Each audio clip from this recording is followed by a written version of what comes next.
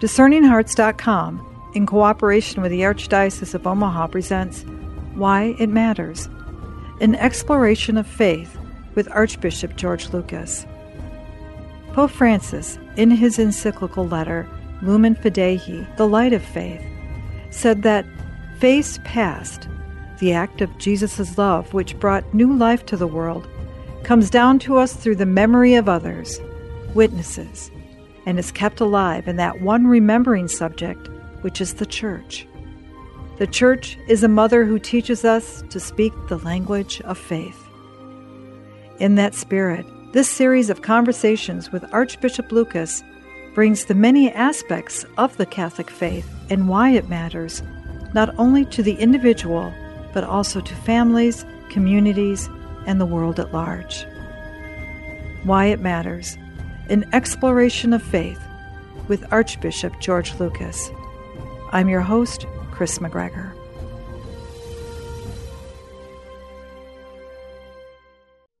Confirmation. Why does confirmation matter? Why does confirmation matter? It's one of the sacraments of initiation in the Church, and it's our being sealed with the gift of the Holy Spirit, the third person of the Trinity. It's the Holy Spirit that animates the Church down through the ages. It's through the power of the Holy Spirit that we're able to encounter the risen Jesus in a personal way. So to be open to the indwelling of the Spirit in each of us and to welcome the Spirit in that sacramental encounter is really an essential part of our initiation that necessary for our life in Christ ongoing. As you just stated, that in that receiving of the Holy Spirit, that action of literally the laying on of hands and then the anointing with oil, that is something you have been able to participate in a really profound way, haven't you? Thousands and thousands of times, thanks be to God. I've been a bishop for going on 19 years and have confirmed many, many people. It's one of the happiest things I get to do, frankly. But it is the part of our initiation into the Church that the bishop is normally personally involved in.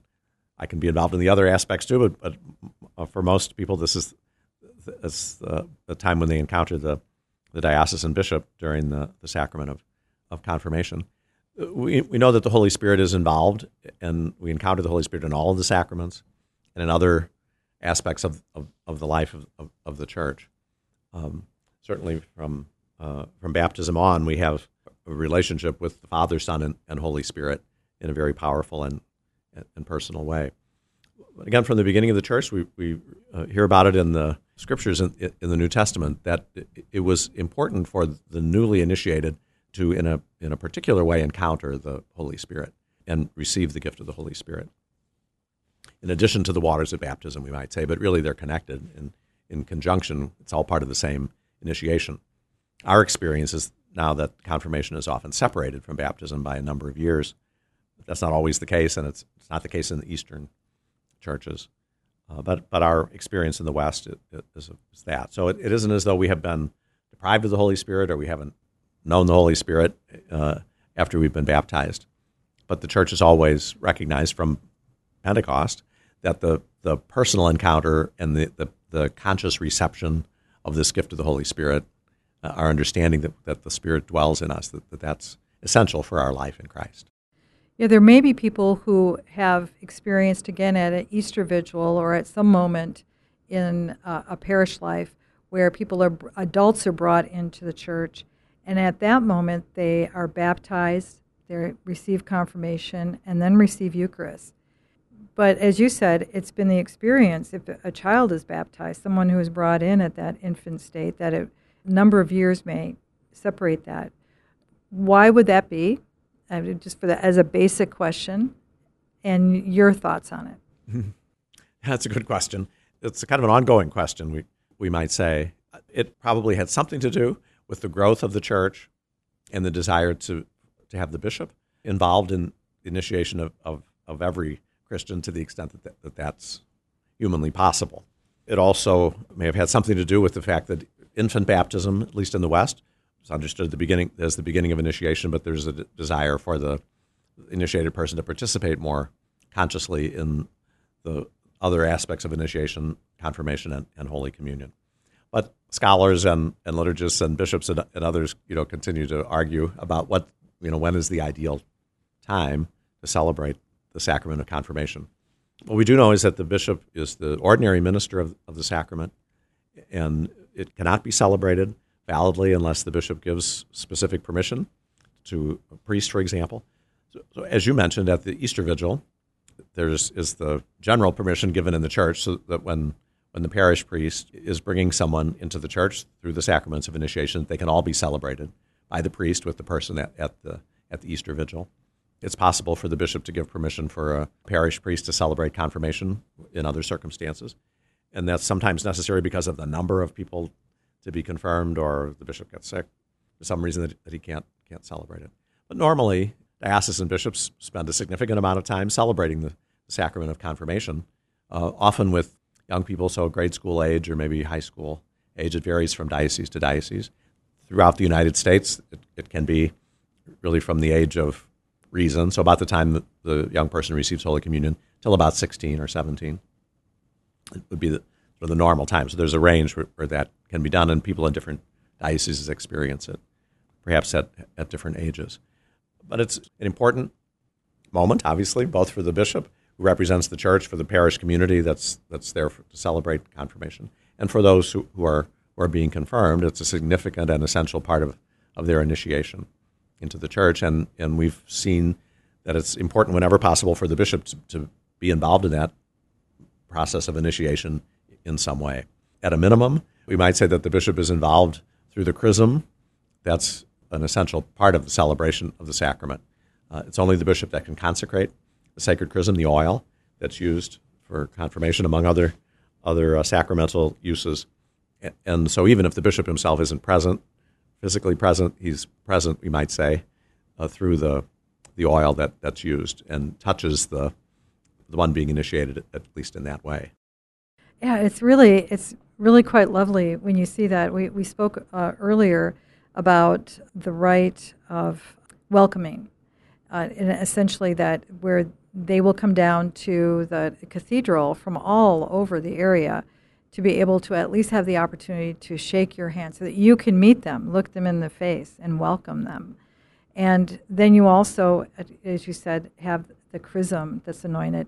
It goes even to that identity of the Catholic, in particular, of the four marks of the church: one, holy, Catholic, and apostolic church, that acknowledgement of the bishop, and the importance of your role as shepherd. I don't know if people realize this, but even the presider's chair in the church is meant to represent and has a connection to your chair of the archdiocese. I mean, there's meant to be all these moments so that you really are seen as the shepherd of the flock. I mean, what an awesome role. Yeah, it's an essential role in the church from the very beginning, from the time of the apostles. And we see this sacramental unity affected in different ways. So the bishop is the one who ordains the priests who serve in our parishes, and they remain connected to the bishop sacramentally and through the governance of the diocese, and through just the fraternity that we have in Christ as members of the presbyterate of a diocese, the bishop and the priest together. Through the oils that are blessed and consecrated at the Chrism Mass for Easter, those oils are used in the celebration of the sacraments in various places in parishes and other institutions in the diocese, the ordination of deacons, who also serve in our parishes and celebrate some of the sacramental rites. And then the bishop has the shepherding or the governing role, and an important part of that is to oversee how the liturgy is celebrated, and we might say a particular responsibility for the celebration of the sacraments. So the church has had care for the sacraments from the beginning, and it's a particular responsibility of the diocesan bishop to see that our people have access to the sacraments, and that when the sacraments are celebrated, they're done validly, certainly at a minimum, but then also with beauty and reverence in a way that helps to reveal the mysteries that are being celebrated.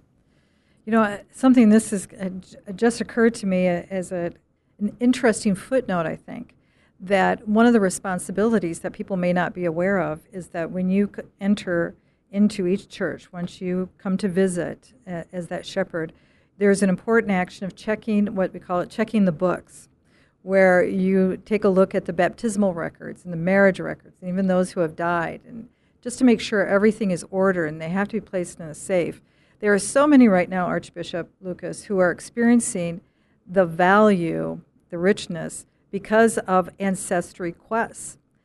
People who are now beginning to try to identify, who am I? And they go back and they look, and almost all those records have been fortified because of the care for generation upon generation, centuries really, of the, and we may not have even realized it when we were doing it, but how that gives us a sense of identity, not only of who we were, where we came from, but also the faith life that's been passed on to us. That's an important action, isn't it? Mm-hmm.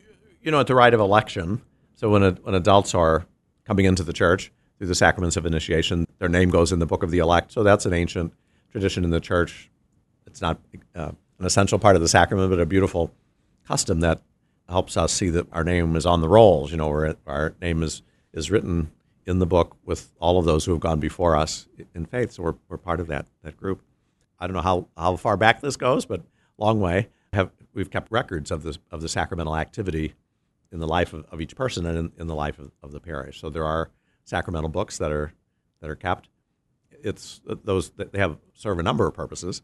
I think now as people look for are interested in their heritage and in the heritage of faith in their families as well as in strictly their ancestry, the parish sacramental records can become important. I think for any of us, it's kind of beautiful to think of who our ancestors in the faith have been. I have a great-grandfather that shares the same name, that I share his name, I should say. He grew up in England and celebrated his sacraments there, but I have his baptismal certificate and I have his confirmation and First Communion certificate, so it's interesting. They have my same name on them, George Lucas. But it's nice to have that record, and often we'll, from the records in the sacramental books, we'll provide certificates for our people so they have something themselves to hold on to.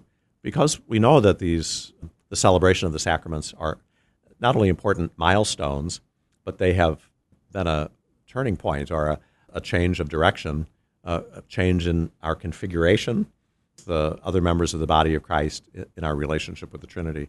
There are meanings on so many levels. So it's usually the custom when the bishop visits, often for confirmation. It's not every time we come into the church, but when we visit a parish, yearly, maybe every couple of years, whenever we happen to have a visit, that we take the time to look at the parish's sacramental records. It's a way of the diocesan shepherd being aware of the sacramental activity of the parish and of the diocese. And it's a check, too, we have to say, that the parish is keeping the records current so that there is an accurate account of the sacramental celebrations in the church for the time when somebody might need that record or want it, and then we can be assured that it will be there and be legible and usable. I think it drives home the fact that we may not always appreciate why we do the things we do, but God has a bigger plan. And because of that, we've been brought into not just an organization again, but we've been brought into a relationship. And part of that charge, particularly on you, the weight of it on you, I know you are always so humble in asking for people's prayers because you do oversee that relationship in a very real way for this particular area that you've been given charge of. Sure, and I'm blessed. We're all blessed in this archdiocese. I think this is the case in many places where we have wonderful priests and deacons and such good people working in our parishes, who take the responsibility both for keeping the records of the sacraments, but then also to see that they're celebrated well and properly. I see that every place and really grateful for it. I don't take it for granted. But another point that's worth mentioning that you reminded me of just now is that we're not always aware when we celebrate the sacraments of exactly what's happening, and we can never understand the mysteries completely. But we grow into an understanding, and we grow into our vocation in Christ and in the church. So for those of us who were baptized as infants, we didn't have any awareness of what was happening on the day that it happened. But I think we have had the opportunity, and the grace has been provided for us over the years to become more aware, to appreciate more, to love more what it means to be a member of the body of Christ. Many times children receive their first Holy Communion at the age of 7 or 8. They have a limited understanding. They can understand it beautifully, really, but on a child's level. The rest of us, I hope, we can look back and remember the day of our first Holy Communion, but have seen that we've been able to grow into a more mature appreciation of that sacrament and the responsibility that it places upon us to love others as we have been loved in Christ in the Eucharist.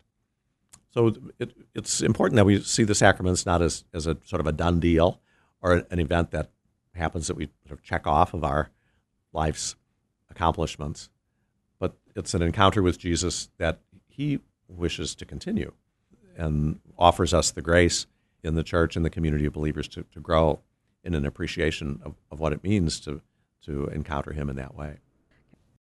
Over the years, and we've alluded to this several times now, you've had the opportunity to gaze out from the presider's chair as these young faces are coming forward to receive this gift, to navigate in the world. And as you're sitting there and you look at them, they are young people who are in a incredibly changing world. The environment they live in could not have been conceived of even 50 years ago, from not only just the isolation of what is termed social media, which in some ways is a twisting of what it is to truly be social, but just their constant distraction and inundation of a world that is, in a very real way, corrupted. And for you to see that this gift might be able to serve them and touch them in a particular way, that must be an incredible moment. Right. We shouldn't send them into the world to face it without the help of the Holy Spirit. It's important to remember, though, that the gift of the Holy Spirit was never intended to be experienced in isolation. So, again, it's not my private possession or accomplishment when I'm confirmed, for example. When the first disciples were praying on Pentecost that they would receive the gift that Jesus had promised, they received it in the community of the disciples, and then began, with the help of the Holy Spirit, to invite others to that experience of Jesus within the community. And this is where we are kind of struggling to serve our young people well, I think, both in the context of confirmation, but in the larger context of their life in Christ. The community of believers, we need to be more focused, I think, on and more committed to really offering an environment of Christian support to our young people as they're growing up. They're being influenced by all kinds of people and things, and social media, as you mentioned, other things too. We have something beautiful and powerful to offer them that's life-giving, and we haven't been as explicit enough in our efforts to have an influence on them as we might be. That's kind of a blanket statement, of course, but here in the Archdiocese, I think we're seeing this as part of our challenge, an important part of the challenge, that as disciples are invited to encounter Jesus and then sent by Jesus out into the world, which is, it's our mission field, and it's very raucous, corrupt, disorienting in all kind of ways. But we have what we need if we'll take advantage of it. But we're never meant to do it alone. And unfortunately, I think that's the experience of both of the celebration of the sacraments, but also the experience perhaps of many young people, that they're somehow expected to do something or accomplish something by themselves, and that's not possible. It's not the life in Christ that the Holy Spirit makes possible for us. It's good for us to reflect on what's described in the Acts of the Apostles. As those first disciples went out into the world with the light of the gospel, it was a pagan world. It was hostile in so many ways, yet the Holy Spirit gave them what they needed. The Holy Spirit was at work in the hearts of people who received their witness, and the Spirit worked very powerfully in the witness that they gave, and people began to come to the Lord in great numbers.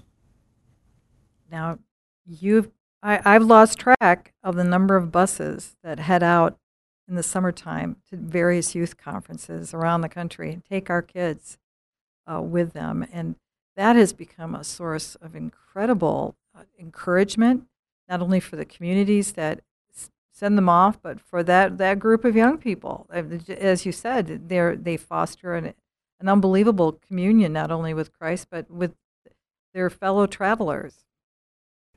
It is our responsibility in the church to create these experiences where young people, but adults too, for sure, really see that there's evidence that there is such a thing as the Holy Spirit, that the Holy Spirit really is alive in the church. We know that the experience of our faith is not only about sort of human or emotional experiences, but it can't happen without those.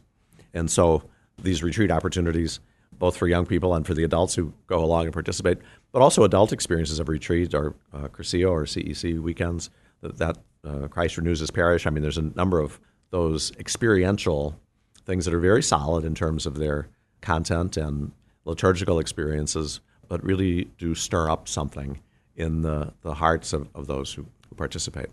That was part of the experience of the coming of the Holy Spirit at the very beginning, and it needs to be offered to both young people and adults these days. We have different dispositions, and we participate and respond to those things each a little differently, perhaps. But to have a communal experience, and for young people especially, of life in the Spirit, life in Christ, that those retreat opportunities, it's a great source of strength for them, and really does deepen an awareness of what has been given to them in the sacrament of confirmation.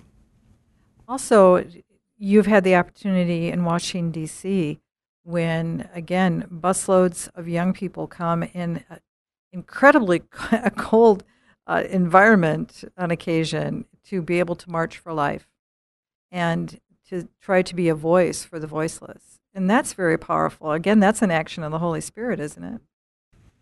Whenever I confirm young people in our parishes, I always, at the end of the Mass, invite them the next time that we meet to remind me that I confirm them. I like to ask them, how are you using the gifts of the Holy Spirit? And I get encouragement from them. Sometimes they ask me the same question. So that can be a great conversation between people who have been confirmed. Certainly at an event like the March for Life, other things like that, the evidence is right there of how they're using the gifts of the Holy Spirit. They're praying together. They're giving up some time, really making a sacrifice to travel, but also giving a public witness to the joy of the gospel, witnessing the gospel of life. In their strength in numbers, of course, as they give that witness, but it's often in the context is somewhat hostile or indifferent, and so it's a good opportunity to give witness. And we, as more mature members of the church, we can help provide those opportunities for young people, but they take advantage of them readily, and they do make a difference. The Holy Spirit is really at work, and they experience often a personal transformation because of the pilgrimage, because of the time together, because of the prayer together, the opportunity to reflect, the chance to witness. Those things are all beautiful elements of their life in Christ. Archbishop Lucas, when there are those who are coming forward to receive this gift of confirmation, to be able to receive this Spirit, what's your hope? What would you hope to be able to see in them? Most of those that I confirm are 14, 15, 16 years old. My hope is that they have already encountered Jesus Christ and that they have experienced how close the Lord is to them. They would not be receiving the gift of the Holy Spirit if they weren't His disciples. It's a gift that Jesus gives to His disciples. It doesn't just fall on us like rain. So I love being with them. Our young people are always well prepared. We've come to a point where we're celebrating the sacrament at a time in their lives when they have a lot of distractions and a lot of questions and confusions, really. So there is always a question of whether this is the best time to celebrate the sacrament, but I think it's fine. And they have the opportunity to prepare, to study, to learn more about our faith. In some places, we have wonderful retreat programs and other kinds of formation that I think touch them very deeply. But my hope is certainly, to start with, they've had that opportunity to encounter the Lord, that they've experienced His love, that they know He's right there with them, that they can call on Him, and He wants to be part of their lives and everything, and especially wants to be with them if they're struggling or if they fall. The Lord doesn't turn His back on them. So Often our experience is that we have to please people, and if we don't measure up, they kind of cut us off. The Lord doesn't treat us that way, and my hope is that those who are being confirmed have begun to have that experience already. But then my hope is, having been confirmed, that they really will trust the Holy Spirit, that they'll have confidence. The Holy Spirit can give them that confidence, that the third person of the Trinity is dwelling in them, and that they have everything they need to grow into the women and the men that they've been created to be, that they really desire to be. Part of that, in our Christian understanding, if we're really going to be disciples of Jesus, is that we're not private disciples only. So my hope is that they'll be willing to share their faith with others and to be known as disciples of Jesus. You have to count on the Holy Spirit for that, like the first disciples did. We know that Jesus had given this great commission to his apostles, to the first disciples, to go out to the ends of the earth. After Jesus ascended into heaven, they didn't go out to the ends of the earth. They didn't know how they were going to do that. So they prayed. It's always a good idea. And while they were praying, they received the gift that Jesus had promised them. And then they went out. They had what they needed to live their faith in public. And an amazing thing happened when they began to witness their faith. Many people believed. So my hope is that those who are being confirmed these days will have the sense that that's what's being asked of them. They'll have the confidence in the Holy Spirit, that they can live their faith, and that they'll also then have the experience that those first disciples did, that because of their witness, others can be drawn to Jesus. Beautiful. Let it be. Come, Holy Spirit. Amen. Thank you so much, Thank you, Bishop Lucas. Thanks, Chris. Good to be with you.